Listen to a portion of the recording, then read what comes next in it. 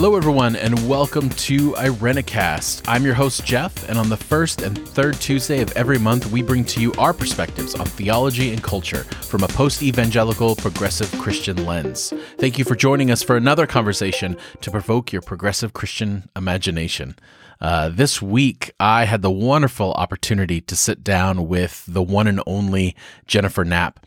If you've never heard of Jennifer Knapp, she is a musician and activist. She was probably one of the most popular contemporary Christian artists in the late 90s. She burst onto the scene with 3 amazing albums and then essentially disappeared from the space and didn't come back again until about 2009. And when she did, she revealed that she was gay, and obviously within an evangelical world that shifted a lot of people's perspectives of her. But since then, she's had 3 more amazing albums, with her current one, Love Comes Back Around, out right now.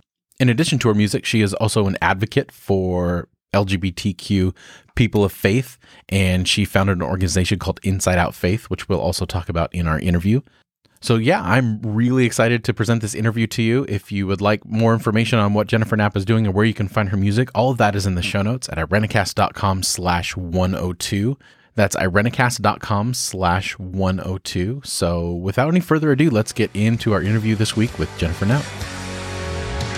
I know they'll bury me before they hear the whole story. Even if they do, well, I know they won't care to chalk it up to a mistake. Oh, God forbid they give me grace. Well, who in the hell do they think they are? I'm the one that keeps it on the inside. Locked away from judgment's wrong. I'm the one that keeps it on the inside. Jennifer, thank you so much for joining us on Irenicast. We really appreciate having you here. I'm glad to be here. You have had quite the career, quite the life, I'm sure, that at times maybe even feels like you've had 2 separate lives, with the contrast of where you started in your music career and where you are now. But before we get into probably the more public part of your life, I was just wondering, where are you from? What was your upbringing like? Were you raised in a church? What did that look like for you? In a traditional, evangelical sense, I wasn't raised in a church, but I wouldn't have said that until I drank the proverbial Kool-Aid. So let me explain that. I mean, I grew up in Kansas, so it's the Midwest. It's, traditionally kind of an American Christian environment. Dare I say that? I mean, everybody, it was something you didn't really question. My grandmother went to church every Sunday. My grandfather was a deacon of the church and begrudgingly dragged his feet every Sunday to go along with her. And, upon occasion as a kid, I was forced to get into pantyhose and a dress and patent leather shoes to go along with my grandparents. So, and then for my actual parents, church wasn't part of their life, but the notion of God was just something I think everybody around me kind of took for granted. I mean, there was no kind of, there wasn't this daily, we have to pray at every meal. We're going to raise our kids with a Bible study, but God was still part of the conversation. So I had familiarity with that growing up. And then as I grew up and grew older, and particularly around my late teenage years, and as I got into college and started to personally contemplate my own spiritual life, that was when I discovered, I guess, this kind of I don't know, it's like a hyperdrive of spirituality, where I became in contact with evangelicals who are like, you have to make a commitment to Jesus Christ as your personal Lord and Savior. This has to be a radical transition. And that's kind of where I start, describing this kind of, tongue in cheek as having drank the Kool-Aid. I did make a concerted effort. I did become a follower of Christ. This began to have an epiphanal type of meaning to me. But in contrast to the way that I grew up, all of a sudden, the way that I grew up in this environment begins to be described as not having grown up in the church. So, before I wasn't something, and now I am, and a legitimate version of that. And then you fast forward many years ahead of theological questioning, really getting into this, trying to discover, whose God nature is, what this means for me, how I want to know God, can I know God, all of this stuff kind of comes to a head. I come out as a gay person inside of the midst of this, which seems to contravene, traditional teachings, all of this stuff. So it kind of moves forward in this really, and, I have catapulted through, 20 plus years of describing a spiritual experience. But today I would say, yes, I'm a person of faith who has a traditional Christian language and process of viewing that. But yeah, like that school of that old language for me of, did I grow up in the church? The answer would have been no. So then most of the people who ask that question are like, oh, but finally you are. Yeah. Yeah, for sure. It's kind of that thing, but the journey encompasses all of that for me, and how I grew up in the environment of which I've started to understand that culturally from where I grew up, and where, the places I've traveled to and experiencing other people along the way has been just as illuminating part of that process. So in some ways, I think you're right. I would describe, there are before and after kind of moments or mile markers that delineate, what I did then, like before I was 18 and before I made a commitment to Christ. And then, this next phase of, what happened in between, that and my coming out. And then it also has career issues as well, because I, performed as a musician, as a Christian musician, and now do that with a mile marker kind of between what I often call career 1.0 and career 2.0, where I still think all of those elements are at play, like all of that spiritual journeying, all of that, all of my faith, all of my Christian understandings, in a lot of ways are not firewalled or protected from one against the other. They're embedded in what I do, but somehow the way that I describe them and I've gone through those particular mile markers sometimes kind of helps tell you the zone that you're in now, but not necessarily. I would caution against saying that it's made anything, bifurcated or disjointed. It's strangely, as the older I get and the more I look back at it, the more continuity I see, which is both comforting and from a theological perspective, raises some questions to try and see how that all makes sense and fits in. And it's part of the journey of discovery, and I really enjoy it. Yeah, that's definitely that definitely resonates with me, and I'm sure my co-host would say the same. That's kind of the catalyst for this podcast. What came out of that place of having this one mode of faith, and then being in another one, and going through that whole journey of, at first rejecting that past, and then realizing it's an important part of the whole journey that we're on right now, and how all those things kind of merge together as you get to a certain point. Yeah, I'm probably going to sound like a real divinity school nerd, but I mean, there's a certain point where, we break all these things down in our lives and we deconstruct them, and it can feel really chaotic or, not homogenous. We can kind of feel like taken apart, as you would, and feeling like all these bits of our lives might be scattered across the table in front of us and feel like they're not connected. But that deconstruction is really important, but it's also really important to see how they all fit back together. Absolutely. And that, I think that's part of, like, for me as a musician and as like the poet and wanderer, I guess, that's been part of the joy of breaking it down and being at peace with what you see, but also being at peace when some of those things joined back together, and some people are bewildered as to how you could have put them in there all in the same basket. So yeah, for sure. So how long after you quote drank the proverbial Kool-Aid were you thrust into the limelight as a Christian musician? I would tell you extraordinarily short time frame. I think I was 18 when I dove into evangelical Christianity. And then within a couple of years after that, I began part of that experience for me in processing this new environment, doing Bible studies. What is a spiritual life like? All of that started to get channeled into my music relatively quickly. I use music as almost like a spiritual medium, and a mode for myself in kind of processing the spiritual life. And so as I did that, I wrote my music and then of course played it. And then my church was very supportive. They allowed me to play, you write a song as a musician, and then kind of the inevitable outcome is that you perform it, which sounds really weird because performance for me is not quite the language I'm really comfortable with all the time. I mean, sometimes I perform, but the song is written and found and discovered to be shared. It wants to live. I sound like a nut job whenever I talk about it. No, not at all. but like, so as I wrote that stuff, I would play it or share it in a Bible study or stuff with my friends, and I think that would be the end of it. But it's like, oh no, you need to play this in church.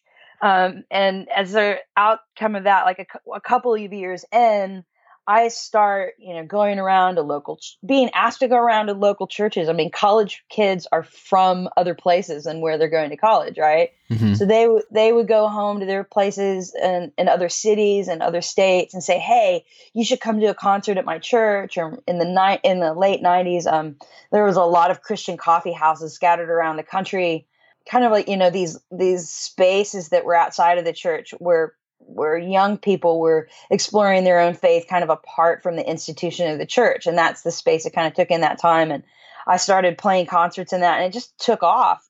Within a couple of years of kind of discovering this way of life, I began, being on a stage and being watched while I was in that journey of this new way of life. And so not only was it just me being watched, it was a way for me to kind of find a community with other people too, to kind of have that spiritual journey.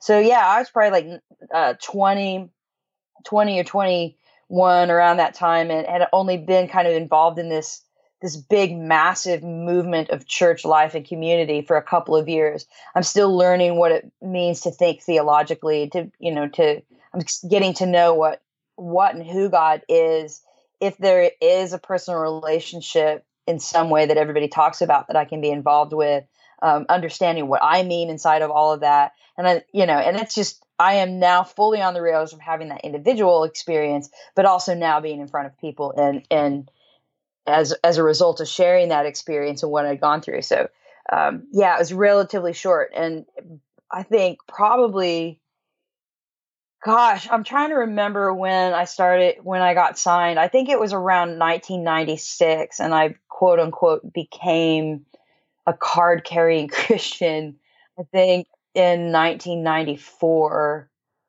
Yeah. So I think maybe I was signed within 2 or 3 years and started traveling nationally within 3 years of becoming a baby Christian. Wow. It's pretty crazy. Yeah. So during that time, where I'm sure your schedule was filled with, interviews and concerts and recording and all that kind of stuff. Was it, even though you were around a lot of people, was it isolating and difficult to kind of nurture any kind of faith at all? Yeah, it's a good question. I mean, isolation was part of it. I mean, there was like a kind of a ramp up in that time. I realized like the time space was really short, like, for like, say, from becoming a Christian to starting to work professionally as a Christian. Like the timeline seems like a really rapid arc, but a lot of these things that I'll talk about were probably gradual in their discovery. It would probably take me 7 or 8 years to kind of get to the point where I was even able to articulate them as I do now. So like the isolation, by the time I started traveling by myself, which probably like 3 or 4 years, that was part of it. In terms of physical isolation, right? Lots of hours on the road by myself, or doing, concerts by myself, that kind of thing. But I also, part of that isolation for me was like when I first became a Christian, there were things that I took for granted. Like people said, now that you're here, this is what you have to do. You have to pray, you have to do Bible study, you have to shake off the things of the world. One trivial example might be that, after I became a Christian, I was told you have to stop listening to secular music. Yeah. You have to stop drinking. You have to stop swearing. You have to stop being in the world and now being in this Christian world. And it was interesting because like that space was like there was supposed to be a hard and fast line and no evolution to kind of understood that. So I tried immediately to shape into that. And part of that isolation became, for me, was a theological one, of kind of somewhat putting up a spiritual firewall between the expectations that the church had of me, while maintaining a desire to please my church, thinking that I'm pleasing God.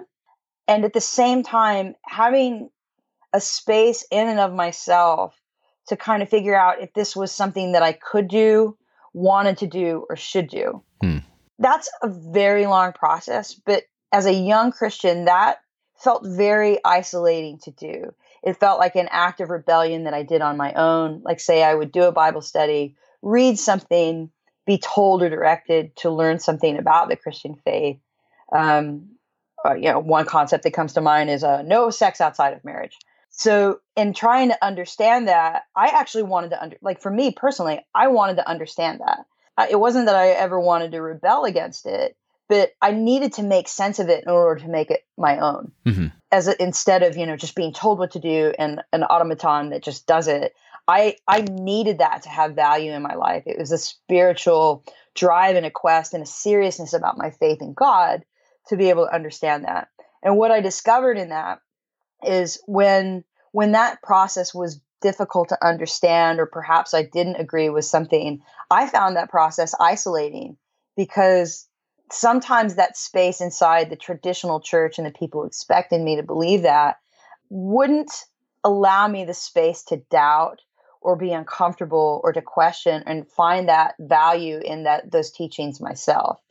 And so I had to find a way in the midst of being a leader, as I was growing as a leader inside of this space, to kind of take time out for my own spiritual growth inside of it. So as we've discussed, there's this ramp up. I become this representative of the Christian values, faith, traditions, and doctrines that I'm supposed to represent, and I'm supposed to be good at it. Yet privately, I'm still trying to catch up and to see if I even know how to do that at all. And in the midst of all of that, was your sexuality something that you were also dealing with as one of those quote unquote like rules or guidelines that you really were desperately trying to understand why? Yeah, that's a good question. The answer to that's actually no, it wasn't at all. Case in point, when I came into this environment, one of the big things right off the bat, particularly as an 18-year-old girl who'd slept around quite a bit, actually, by the time I got there, there was, I was kind of talking about that firewall between the world and this new life in Christ that I was supposed to have. And so there was a lot of conversation and an understanding I had in this environment about, or I thought I had understanding of the expectations of what sex was. And so, no sex before marriage, no sex at all, be a good woman, get married, be a virgin when you married a man. Well, I'd already screwed that up. So my focus was on, redeeming myself as a sexual person, like redeeming myself, kind of in that concept, becoming pure again in some way, however that was supposed to occur. So in that process for me, I separated myself out. Like I stopped dating at all. I don't know if I thought like time served as like a new virgin, like maybe I needed to spend 10 more years not sexually active to become a virgin again. I don't know.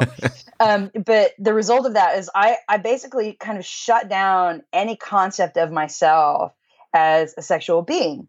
Because one of the things that happened as I became really self-conscious, and people were, I think also people that knew me and knew quote unquote my past were really concerned with any relationship that I might build. So if I got to know, because they knew I'd had sex, right? So if I was too friendly with a guy, the caution would come down from the leaders and mentors in my life. Well, be careful, don't have sex with that man. And I'm like, okay. And then if I got too close to a girl, it'd be like, don't, be careful, you're kind of butch, so don't have sex with that girl. And so I'd be like, okay, this is too much for me. And I think I just shut that down. As a leader in that space, what I decided to do was kind of concentrate on celibacy, I guess, for lack of a better way to say that. It wasn't like I made some contract to be quote unquote celibate. But what I did in looking back was I shut myself off, like I said, as a sexual being and a sexual person from all possibility of that ever being an issue. So the result of that is that any concept that I would have had of being gay inside of that just wasn't an option for me. It just simply wasn't an option. And it wasn't until I was like 26 or 27 years old, I'm maturing as an adult. I would say I'm lonely. And not about sex, but is about that point of going, no, who am I as a person? Like, what kind of relationships do I want to build? And I put myself back in that space. I left the kind of entertainment industry and I couldn't do that. For me personally, I couldn't really do that while everyone was watching me. Mm-hmm. I felt like I needed to like have my own life for a minute and figure out who I was as a person, what kind of relationships I wanted to build, what kind of relationships were going to nurture me as a human being to feel loved and accepted, both spiritually and in my body and person. And so it wasn't until I was 26 or 27 years old that the light bulb went off. And then I went, oh, I'm pretty sure that I'm attracted to women. And that kind of panned out to be the case, then looking back all of a sudden I was like, oh man, I probably would have known something along that lines when I was a teenager. It makes sense to me looking back and the types of relationships that I gravitated to, even though all of my sexual encounters to that point had been with men. That those sexual encounters weren't building relationships. Those were just encounters. It took me a long time. Like I said, I was in my late 20s to where I began to kind of theologically understand what I wanted to have happen and what God might want with me to know about sex and my person. And those years of celibacy allowed me to kind of understand and focus. And I wanted to learn what love was. It took me first to understand why it was or how it was that God could even possibly love me. Then I had to move through the zone of learning to love myself. And I think in getting to the point of learning to love myself the way that God loves me, then I was able to begin to understand how I then might be able to be loved by other human beings and how I may love other human beings. It's really kind of right on with scripture, love the Lord your God and love your neighbor as yourself. And I wouldn't have said that at the time. And even now when I say it, sometimes I kind of cringe at feeling like I'm living up to some kind of scripture. Yeah. But the reality of that has proved itself theologically true to me. Like the nerd, the theological, the church kind of authoritative scripture part of me. I'm like, oh man, that's actually, it's been coherent and it's made a path for me that took a long time. So yeah, I was in my late 20s before I even began to pull on that rope. And now, I'm in my 40s learning how to describe that journey.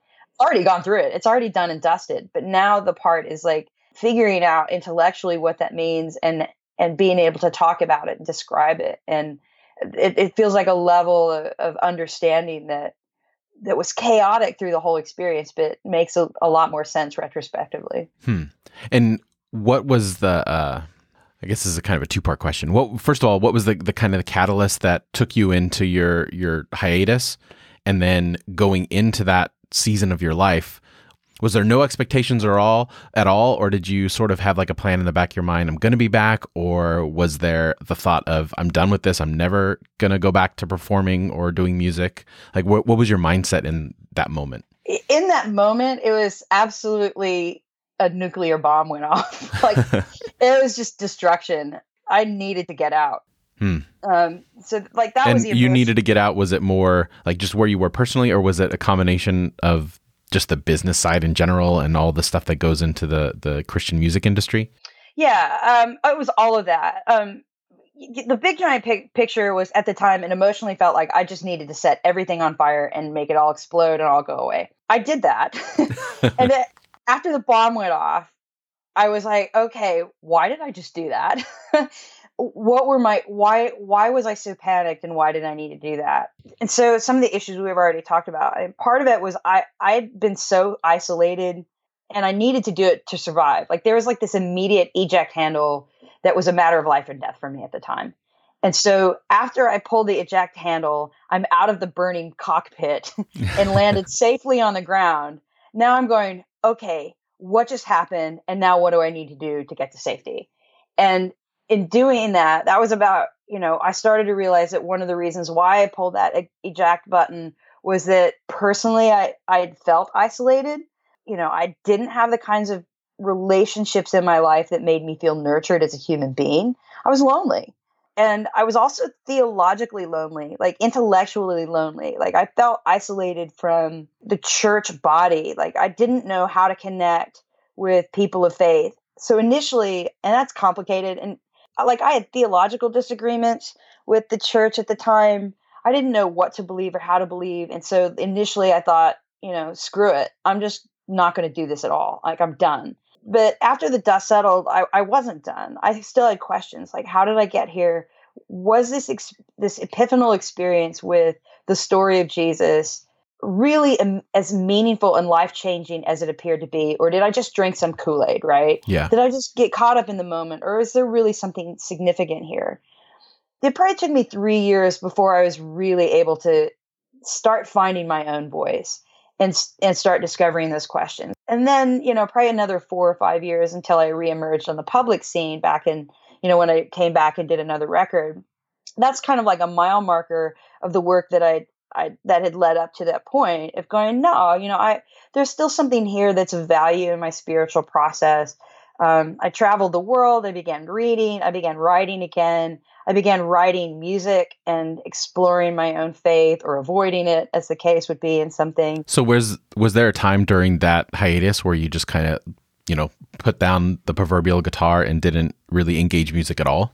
Yeah, no, immediately. I mean, I did my last show. Like when I decided I wanted to get out of CCM, I still had like a year's worth of contracts to fulfill.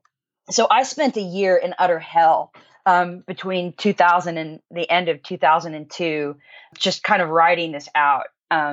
And so when I put my guitar in the guitar case, like I still remember that to this day. It was just locking a beast into a box and wanting to chuck it into the river and never see it again. Wow. And I really thought that's what it was going to take to kind of be relieved from whatever burden I felt that I was experiencing at the time. So like to even look at my guitar, I would have burned them all. Actually, I had tried to sell all my guitars, and it was actually my partner at the time wouldn't let me do it. And for years, maybe three or 4 years, I didn't even pick up a guitar. Like I just couldn't do it. It was too painful. It was so much a part of my spiritual process. I had experienced such pain and alienation, or perceived pain and alienation, from my spiritual experience, and I had used music to process that all that picking up the guitar, I couldn't do it until I was willing to open up that portion of my life again as well, because I felt like the second that I started writing songs, kind of like what I was saying earlier, the songs that I end up writing always seem to inevitably lead me in front of people. And I didn't know if I was ready or even willing to do that. Because in order to pick up and play, I had to be willing to accept that was a possibility. It was just too terrifying for me, particularly knowing that I had arrived at a place that was now fully willing to embrace my spiritual questions, willing to offend the traditional teachings that I had, quote unquote, grown up in, knowing that my sexual orientation wasn't at all in question for me, and that personally, but I knew had theological problems with it and problems with the traditional Christian teachings. I felt like I'd failed a lot of that, and I didn't really know how I wanted to answer that, inside of the Christian community. So that was a big hurdle to get over, because all of those things were attached and came out every time I opened up the guitar case. Yeah. So what was it like when you finally picked it up? And did you find that it was, like riding a bike, or did it, because of the journey that you had and that moment of putting it down, were there changes in your creative process? Like, I'm sure that's hard to capture in words, but as best you can, what was that moment like? The first thing I remember is like the physical process. Like it's like riding, the analogy of riding a bike is actually very apropos, because I didn't forget how to play a guitar. Like it was amazing to me. Like my hands just took over. But at the same time, like the guitar felt weird, like holding it. I just remember how weird it felt holding it, and how much my hands hurt, like my fingers hurt by playing. And yet I couldn't not stop. I couldn't stop playing. Like I knew how to do it.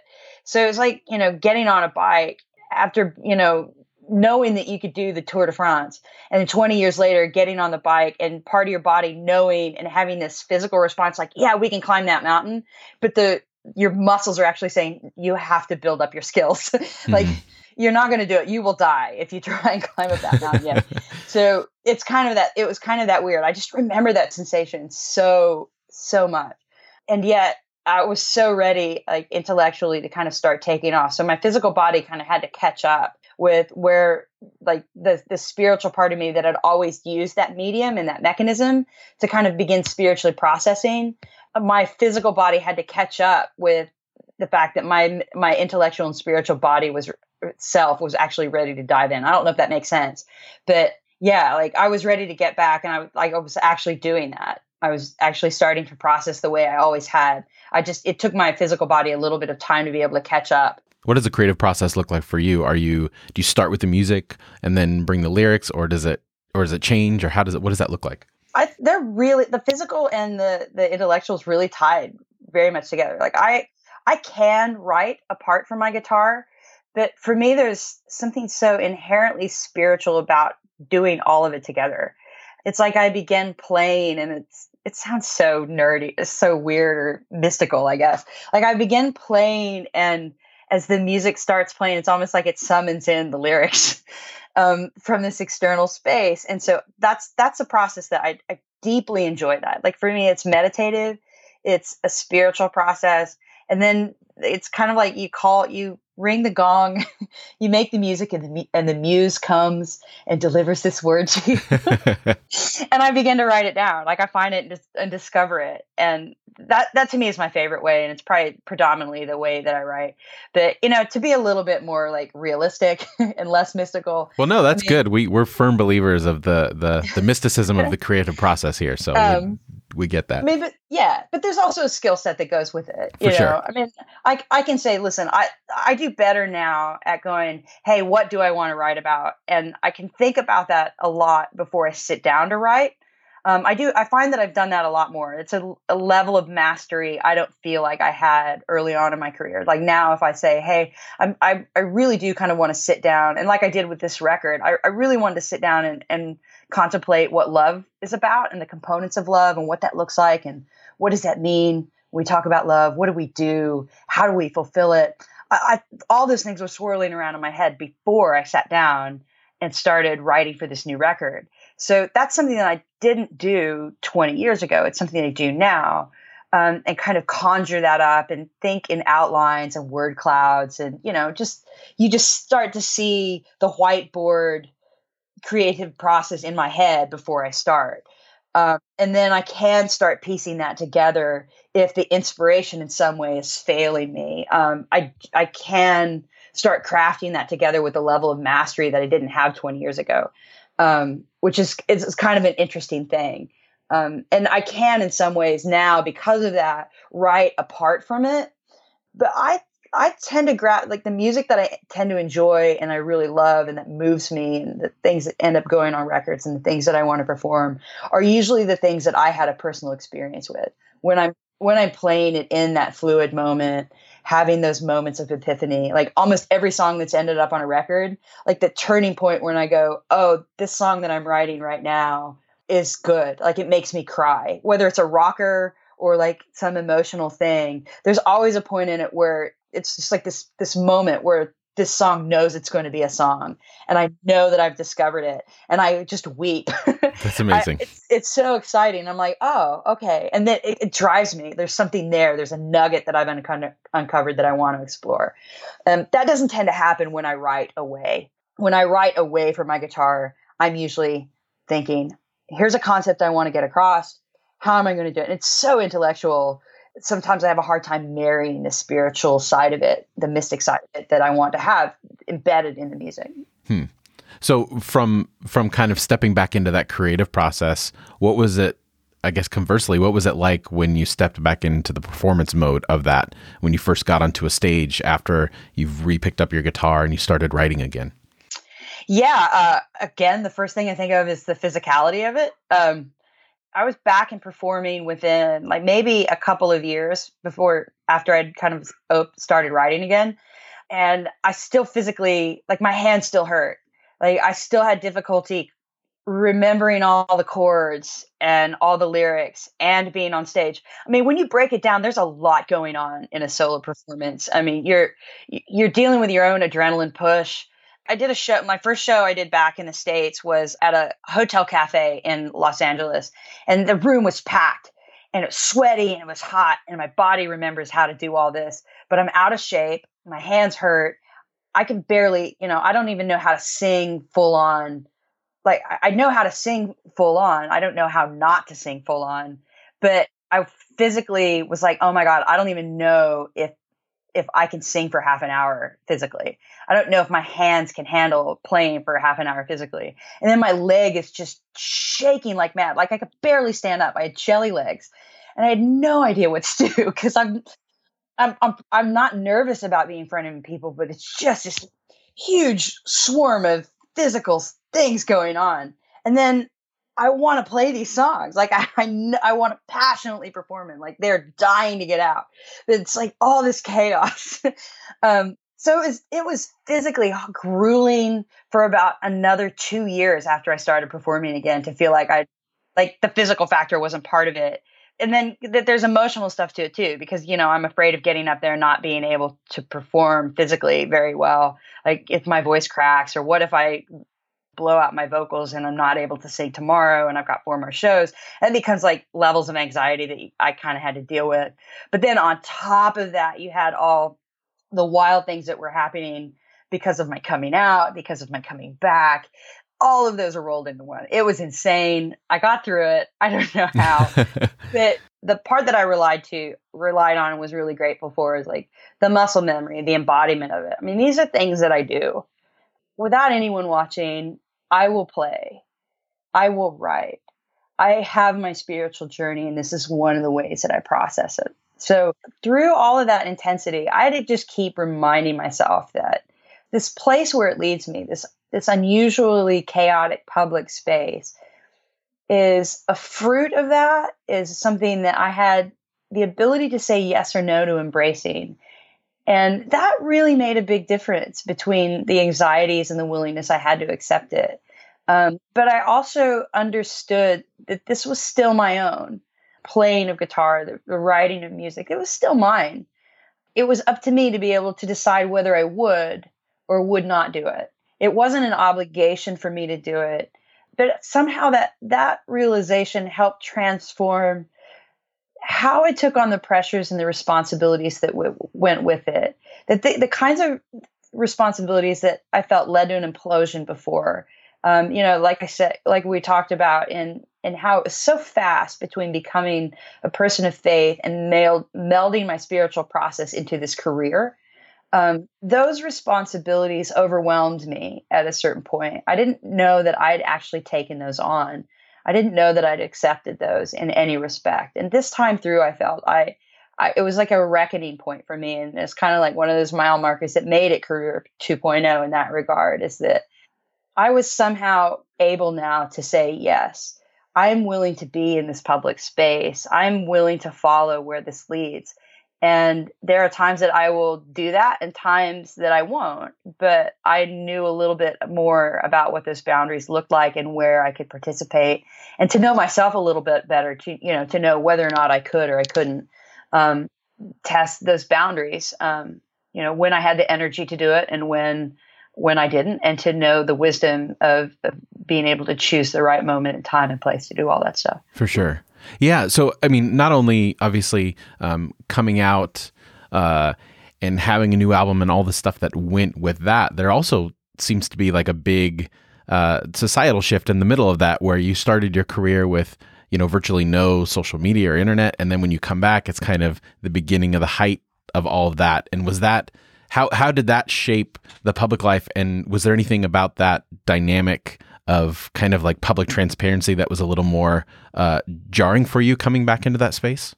Oh, bloody hell was it jarring. Like in some way, like, I don't know how better to describe it, except for I felt like Rip Van Winkle. I mean, the public space had so dramatically changed. I mean, I still thought MySpace was a thing. I had missed MySpace. I didn't, people are like, oh, when you get back and going, you need to engage in MySpace. I opened up a MySpace account and that was already dead. I mean, I felt like a TV character old lady. What's this MySpace? What's this Facebook? Twitter? What the hell's a Twitter? And like the whole concept of communicating had radically shifted. And I think in some ways for the good, the isolation that I talked about before was like, almost as a performer, was like the rules were me on a stage and you in the audience. And what social media has done has made that an ongoing conversation. In some ways, it's kind of almost erased this barrier between the proscenium of the stage and the audience, because we're talking to each other all of the time now. Like before, you might have to write a fan letter or get on some static forum. At the time I left in 2002, forums were a thing. That was about the mass of it. And now it's much more fluid. We have Facebook, it's ongoing, Instagram. I'm sending pictures out. I'm talking to people. I have relationships with people that come to shows that I know them by name. They know me by name. We have a rapport, like we're friends. And in as much of ways, we have these kind of peripheral friends in our life. So I had to get to know that while still, as a public person, that was a little bit of a hurdle for me to get over because I'm like, whoa, I don't know if I want you in my house. Like I was fearful of those relationships, particularly in the Christian environment, because I knew that I failed so many people so many ways. I knew people disagreed with me, right? And so like that's a bad side of social media now. Like you do something, everybody has a stinking opinion on it. Yeah. Like immediately. We all experience this now. I don't think you have to be like in a public position or a celebrity position to experience it, because I think now what social media does is we all experience it, right? You put a Facebook page, you go, oh my gosh, I love Jennifer Knapp. And all of a sudden you get it from left and right. Yay, support gay people. And the other people are like, how could you do this? You're supporting somebody who should be going to hell. Like you get all of that showing up on your Facebook page. I get that only multiplied by the thousands. But it's still the same thing. It becomes like the numbers of it to me are incomprehensible. Like the action is still the same. All of a sudden now we're all party to this judgment and this assessment of knowing who we are, what we want to say, what's my message, what's my identity. So in some ways it's really good because we have ways of communing to do that, sharing with other people, avenues of being able to express that, avenues of being able to connect with other people and even develop our own story. But at the same time, you also have to weather the storm of opinion and controversy. And I think people are now learning it's really hard to do in a public space. Yeah. Yeah. There's a space that you have to go back to and know in your own quiet spaces and in your own room, I think, before you post. Yeah. Yeah, for sure. And it's a little bit of that process. And I think that's part of a meta narrative almost of what I've been able to kind of appreciate with my audience now is I think that I feel like a lot of the people that I converse with now as a public artist understand that. Like it's really hard to describe that. Some of us need identity. Some of us are trying to shake it off. And as we learn to discover ourselves, process our spiritual journeys, it's really hard to do while people are watching. We have to be really mindful and deliberate about how we are going to do that, how we are going to preserve the space for us to do that and to do that well and not give up. And that's part of the narrative for me that I've in this quote unquote career 2.0, I'm really enjoying championing. I know what that process is like. I know what it means to have to compete with these external forces and how important it is to balance out that solitude that's required and also the requirement that it does in bringing you back into those spaces. I mean, we can't live in isolation alone because there's Henry Nouwen talks about it for you reading nerds out there. There's one of my favorite and most healing essays I ever read was Harry Nouwen's book, Reaching Out. And he talks a lot about the space of loneliness and solitude and that there's a difference between the two. When our time away and our own self-care and nurturing our own voice and our own spiritual process, and if you want to talk about this in a theological context and getting to know God, if we're not having those alone times there, or we have those alone times there and we need that preserved and we need to do that work, but it can also become very isolating. We need to allow that to grow in a safe space because when that blooms in its right way, its inevitable outcome is it actually does draw you back into community. What feels like loneliness to begin with, isolation, loneliness, lostness, wandering, doubt, what is in that space is an indicator to me that that's when we need to go out and somewhat embrace that. But that isolation and that loneliness can bloom into solitude. Learning the skills that it takes to be able to do that in that quiet place, do it and be at peace with that. Let that part of ourselves and that spiritual self-care bloom in that solitude.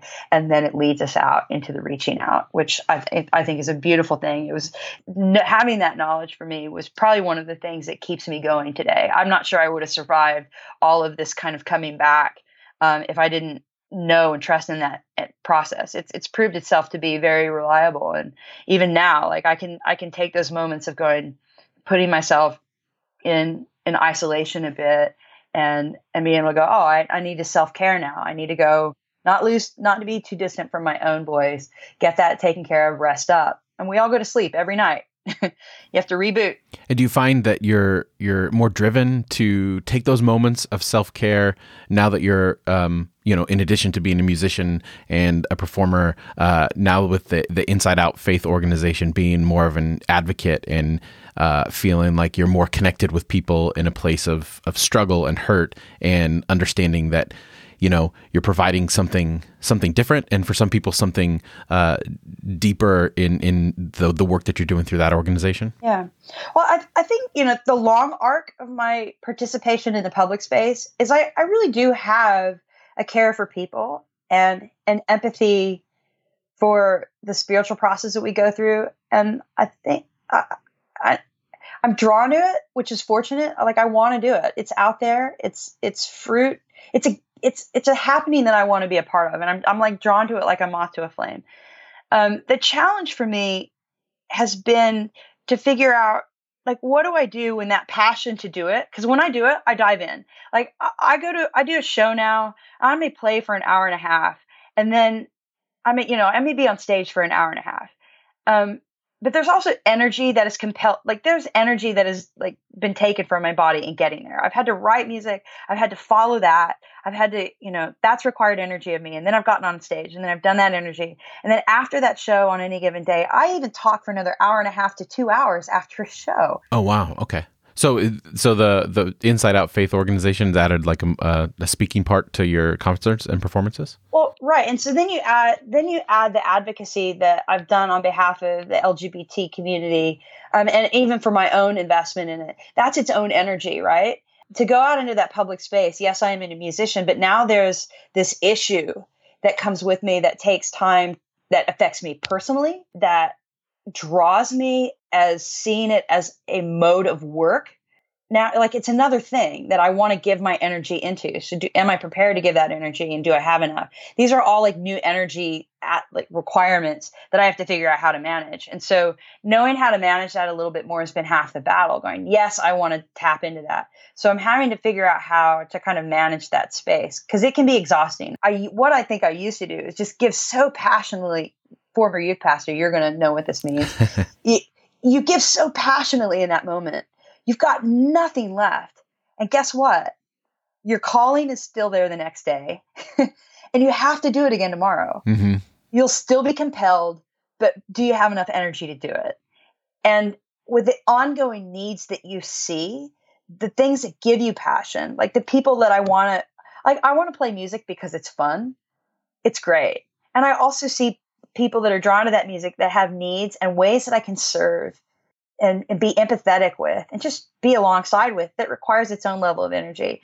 And so having to kind of figure out how to continually expend energy and refuel and expend again and do this process over and over again while maintaining a relevancy, like not just getting blind to what's going on. Like, you have to have enough energy in any given day to see what's happening and assess what's going on and say, yes, I'm going to spend it here. Not just wildly throwing it, not like making it rain like you're in a stripper club with $1 bills. Like, it's all, it's a horrible metaphor, but that's kind of what it is. Are you wildly just making it rain with your time, like each of us with our incredible skills that we have to passionately give what we've learned and share that. For me, the isolation begins when we've expended so much. We say, I don't have enough for the rest of the world because I don't have enough for myself. It's a valuable thing to consider. If you don't have enough for yourself, you don't have enough for the rest of the world.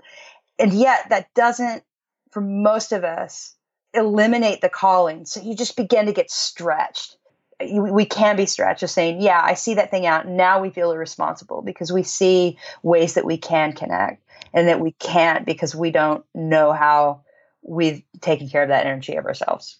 I don't know if any all that makes sense, but yeah, no, absolutely. I 100% agree. That's I could go on and on and on and on about my philosophy in this, but I will try and be as brief as I can.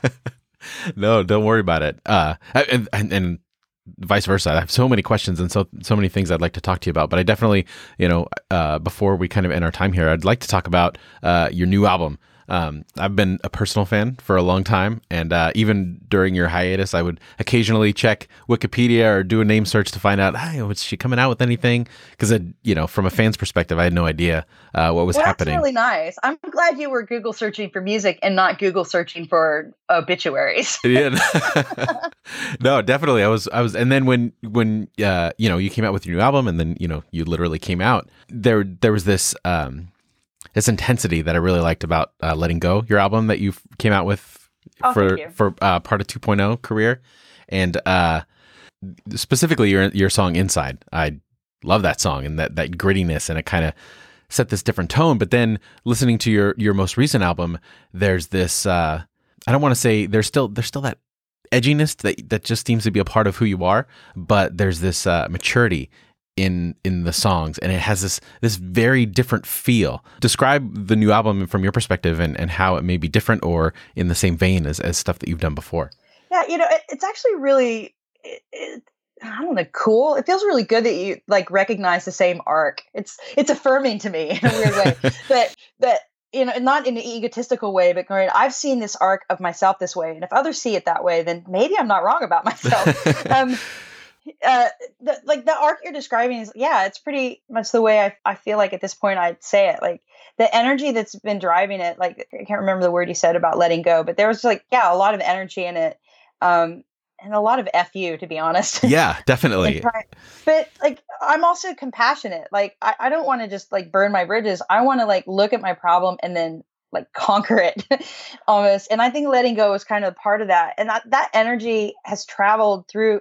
When I look back, that energy has traveled through everything that I do, even to this point where this record, I'm surprised at how empathetic and nurturing and soft it seems without never having lost that energy that still drives the writing of it. Even from in a mini scope, between Letting Go and this new record, Love Comes Back Around, part of that process for me has been going, the hardships of life and love, when you embrace them and take them on, develop into something extraordinarily beautiful. And at least they have for me. And writing that down I think that was part of the process of this. When I said earlier, when I sat down to write this record, my focus was on love. What did it mean?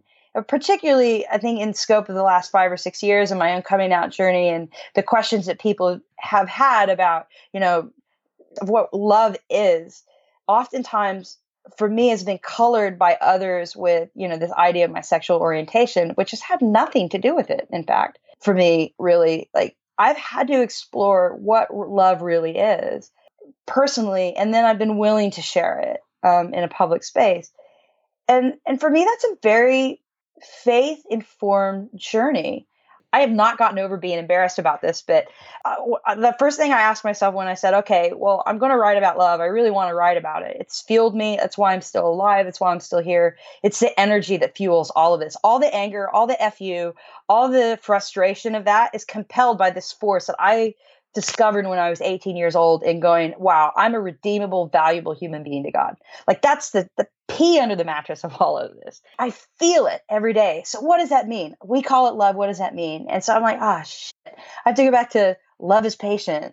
Love is kind. It keeps no records of wrong. It does not boast. And I'm like, holy cow.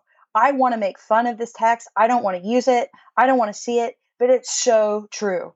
It is the thing that has made life more beautiful, more grand, not easier, but more relaxed. That energy is still there. And I think it shows up musically in this record, but I'm also grateful that, it's helped me kind of put to words some of the things for me that have led me to that comfort. There's a song on the record called Perfect Pardon, and that song's all about hard work. I mean, I think sometimes we imagine that grace happens in this vacuum, that you just stand there and it happens to you. Oftentimes, when we're given that grace by another person in a spiritual grace with God, you have to defend that grace. Life and people and external factors are constantly trying to remind you and rip that grace away from you. So once you see it, like it becomes its own new battle and journey. And so Perfect Pardon's a bit about that. For me, like the highlight of it was kind of tripping into this song called Love Comes Back Around, which is the title of the record. And it is a song about a wedding and a relationship between two people and their union, the metaphor of the ring and all that kind of stuff. But in a larger look, what that is, kind of when I stepped back at that and looked at it when it's on, and as I've talked this summer through the concerts that we've done and gone out and performed it, one of the realizations is that what love does in its kind of grand, glorious feat is that it binds us together. You know, for every person that I've ever, and I didn't mean to do this, but like as a gay person, I've heard a lot of people have come up to me and said to me, you know, I'm doing this because I love you. I'm kicking you out of the church because I love you. I'm breaking these in CDs in front of your face because I love you. I'm telling congregations of people that you're going to hell because I love you and I love them. You know, these kinds of things. And there are 1,000 other examples, right? That people have said this, you know, I hit you because I love you. Yeah. That kind of thing. What I've discovered is that, or what I will stand by, is that love actually doesn't tear us apart. It doesn't break. It unites. It builds. It takes those deconstructed pieces that we have and puts them together. For me, in the way only God can, and saying, you know, you break all those pieces apart, somebody on Twitter is going to tear them all up. Somebody's going to find something wrong with each one of those things. But look at this. Watch me. And those get all reconstructed and put back together. And lo and behold, there's a beautiful you. There's the unique you, filled and beautifully and wonderfully created. And to me, that's, I don't know, like it blows my mind. Like if I'd sat down and said, oh, I'm going to write this, bullshit. Like, I don't know that. It's a discovery. And you don't discover it until it's a discovery that I wouldn't have had if I didn't brave the fear that it took to pick up and go to that space where I discover those things. And for me, that begins with music. Well, the new album definitely really, at least my first taking of it, really reflects this kind of, not endpoint of a journey, but definitely feels like there's been this long road leading to this one spot, and it has that sense to it. So I've really, really enjoyed it. How is your relationship with your 1.0 material? Do you still perform it? Was there a time where you didn't? If you do now? Yeah. Well, initially I wanted to burn it. I didn't want to play it at all. And I've softened up on that. I've reconnected with some of that 1.0 material, as you so aptly call it. The theological factors are really important for me because they're so tied in the language of the church. If I connect intellectually, theologically, and feel like it is something that I'm willing to be responsible for passing on in a faith-based leadership context, then I'm more than happy to play it. I don't necessarily connect that way. Like it's not an exercise for me as much anymore in performing it because I'm on to other things. But there's a lot of it that I will play and still find a lot of enjoyment in playing, if that doesn't sound contradictory. No, not at all. And there's other things that there are other songs, there are pieces and bits and parts and songs that I really have a hard time going back and playing, which is a little bit rough because for some people that's, you know, every song enters at some point in the soundtrack of somebody's lives. And so I don't really want to be an impediment and get in the way of that. So there are times where I've learned to share it, but there are songs that regularly make it into my set list that help the narrative. And I really enjoy it. And if they're pertinent for the moment, I'll gladly play it. But sometimes like somebody will yell a song out in the middle of the show and I'm like, oh dear God, are you kidding me? Like, don't make me play that. Is there one in particular, or would you rather not share? No, I don't mind. There are two songs from there's three songs, but like Refine Me is one, a song. It's from my very first record, and Faithful to Me. And I don't play them both for two different reasons, but they're both kind of intimate. I'll sing Faithful to Me even like in my own life, like while I'm walking around, but it's become so intimate for me that I don't really want to share it on a mic anymore. It's kind of like where I said, yeah, that's mine. And occasionally when my mom's in a show, she'll yell it out and I just can't deny her. So I'll do it. But she's about the only one that can compel me to perform that song live. And then Refine Me is just, I didn't write it. I didn't write that song. It was I didn't even co-write it. So for me, like I've been able to kind of move on from that. It's a type of process that, like, even from the day that I recorded that song, like I don't process that politely. I mean, the song is, Lord, come with the fire, burn my desires, refine me. It's so nice. And I just don't process that way. I'm like, no, what the hell's going on, man? Like, let's sort this out. Like, I arm wrestle. I am at the foot of Jacob's ladder. That is what I do. And so for me to perform that song feels disingenuous. But then there's another song where, like, that I feel like a lot of people had confusion from the third record, The Way I Am, which actually the title song for that, The Way I Am, is a song in the chorus. It says, it's better off this way, to be deaf, dumb and lame, than to be the way I am. And it's taken from Jesus's words, if your eye sins against you, pluck it out. If your tongue sins against you, it's kind of this satirical take in the music for me. It's like, oh yeah, I'd be just nothing. Like, I'm this hot mess of a human being that if I literally cut off every part of me and my nature that does ill, then there'd be nothing left of me. And I did it. I wrote it, and I mean it satirically. But there are some people in the journey. I've actually heard quite a few people who have talked about how that song for them, as gay people inside of the church that was marginalizing them and telling them they had to be something different, was a song that they had used to kind of like hammer and anvil themselves into the straight experience. And, that I'm supposed to be, and I'm supposed to cut off all of these parts of who I am and my nature. And I think it's been misinterpreted so much as not seeing it for that metaphorical, like, see, this is what happens to you if you do this. There'll be nothing left of you. So learn from this and move on. It's been too damaging, I think. I feel like until I get a grasp of that, and I love that song, I'll stand by it.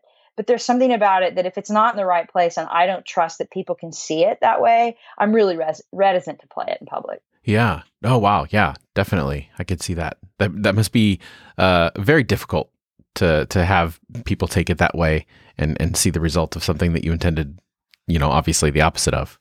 Yeah. It's a little bit like, Hippocratic oath. I want to do no harm. Yeah. What I'm doing. And I think that it's kind of a bit of the legacy of having gone through the Christian music experience. I've seen, like, marketed faith. You have to be, everybody should want to be like this. You're supposed to be like everybody else, and it's something that you can buy into, or a trend. The knowing part of our journeys is going to be shaped a little bit different from us. I mean, the best way I know how to describe it is, like, there's a pressure sometimes as a woman, I feel, to be a woman when I look at all the marketing and advertisement. I mean, my legs don't look anything like that. My boobs are not like that. I'm 40 pounds overweight compared to that stick girl. Like, what is this? I don't know how to live up to that. And I'll never look like that. I'll never even feel like that, even if I did look like that. So how am I going to live up to that? And how do I continue to understand the value of who I am as a woman inside of all of that? And it's kind of the same way with the Christian experience. And we're told that a Christian looks like this, and a Christian does this, does all of these things, believes all these things. And we're not always like that. We don't look like the pinup model of what this is supposed to be. And nor do we always feel like that. And so that's the challenge of persisting in our faith, of going, no, come on. Like, we're not going to all look the same. We're different bodies. We're unique. We're all having this different experience. But in that, as I become a manufacturer in some sense of that story, I mean, I'm having to create the art, the visual for it. So how do I proceed and feed into that in a meaningful, spiritually responsible way without, like, basically first trying to do no harm? I want to feed something that's good. And there are ways, I think, in the CCM experience that I learned from that were really troubling to me, that were very difficult. And now I feel like in this concept, a little bit more, I don't know if I'm better at it. I still think there's a danger when you're in that space of doing exactly that. This is what a gay Christian looks like. Oh, please tell me, let's try not to do that. But now I have the freedom to be able to say that specifically, audibly and clearly. This is one version of it. What is your version? Who are you? Write a different story, tell that. And that's a luxury that I didn't feel like I had in Career 1.0. Yeah. Wow. That's great. Thank you so much for sharing with us today. Is there anything that you'd like to plug or direct people to in your work outside of just your music? Well, yeah, obviously there's a music. It's jenniferknapp.com and all the Twitter and Instagram things that come attached to it. I mean, if you really want to know what's going on in my life, the best way to do it is just to sign up on the mailing list. I know that sounds so campy and old school, but we really do try and let you know strategically and not bug you and pester you. So that's one way to do it. And all the peripherals are kind of attached to that. But yeah, it's important. I'm doing advocacy work for the LGBT faith side, and a lot of the ways that we spoke and talked about today. If you want to engage in that part of what I can offer or be a source of, insideoutfaith.org is a really great place to do that.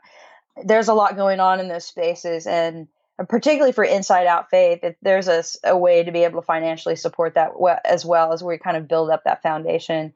Kind of one of the challenges I would say is in the communities, in the faith-based communities that do want to advocate for LGBT faith inclusion, oftentimes getting the people that can contribute to that conversation and that language are external from their localized areas. In a small community, for churches that want to show their support to the LGBT community, aren't always able to get public figures from inside that local community to be able to speak. There aren't a lot always available, but also two, that people inside of their local communities aren't always willing to risk coming out where they live.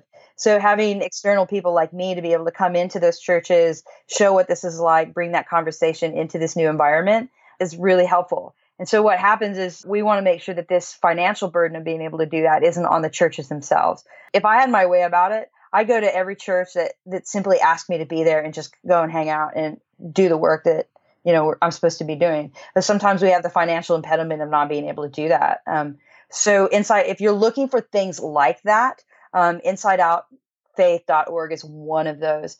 And as we begin to develop and grow, that's one of my hopes with that foundation, is to be able to kind of create those unifying resources. We want to be able to find ways of connecting those LGBT faith advocacy resources to one another, not just as they stand isolated in their own communities. For sure. We'll make sure we put all of those links in the show notes at irenicast.com/102. And we'd love to have you back sometime and maybe even talk more about your advocacy work specifically with Inside Out Faith and go into greater detail on the work that's done there and the stories that you have of encouragement. Yeah, that could be a whole hour in and of itself. I'm sure. Anytime. I'd appreciate it. All right. Well, thank you so much for joining us. Well, thank you so much for having me. I enjoyed it too. And for everyone listening, if you would like to check out all of Jennifer Knapp's work, make sure you check the show notes at irenicast.com/102, or you can just go directly to Jennifer Knapp's website, jenniferknapp.com, and that'll do it for us this week. So we will leave you with a little taste of Jennifer Knapp's music as we close the show.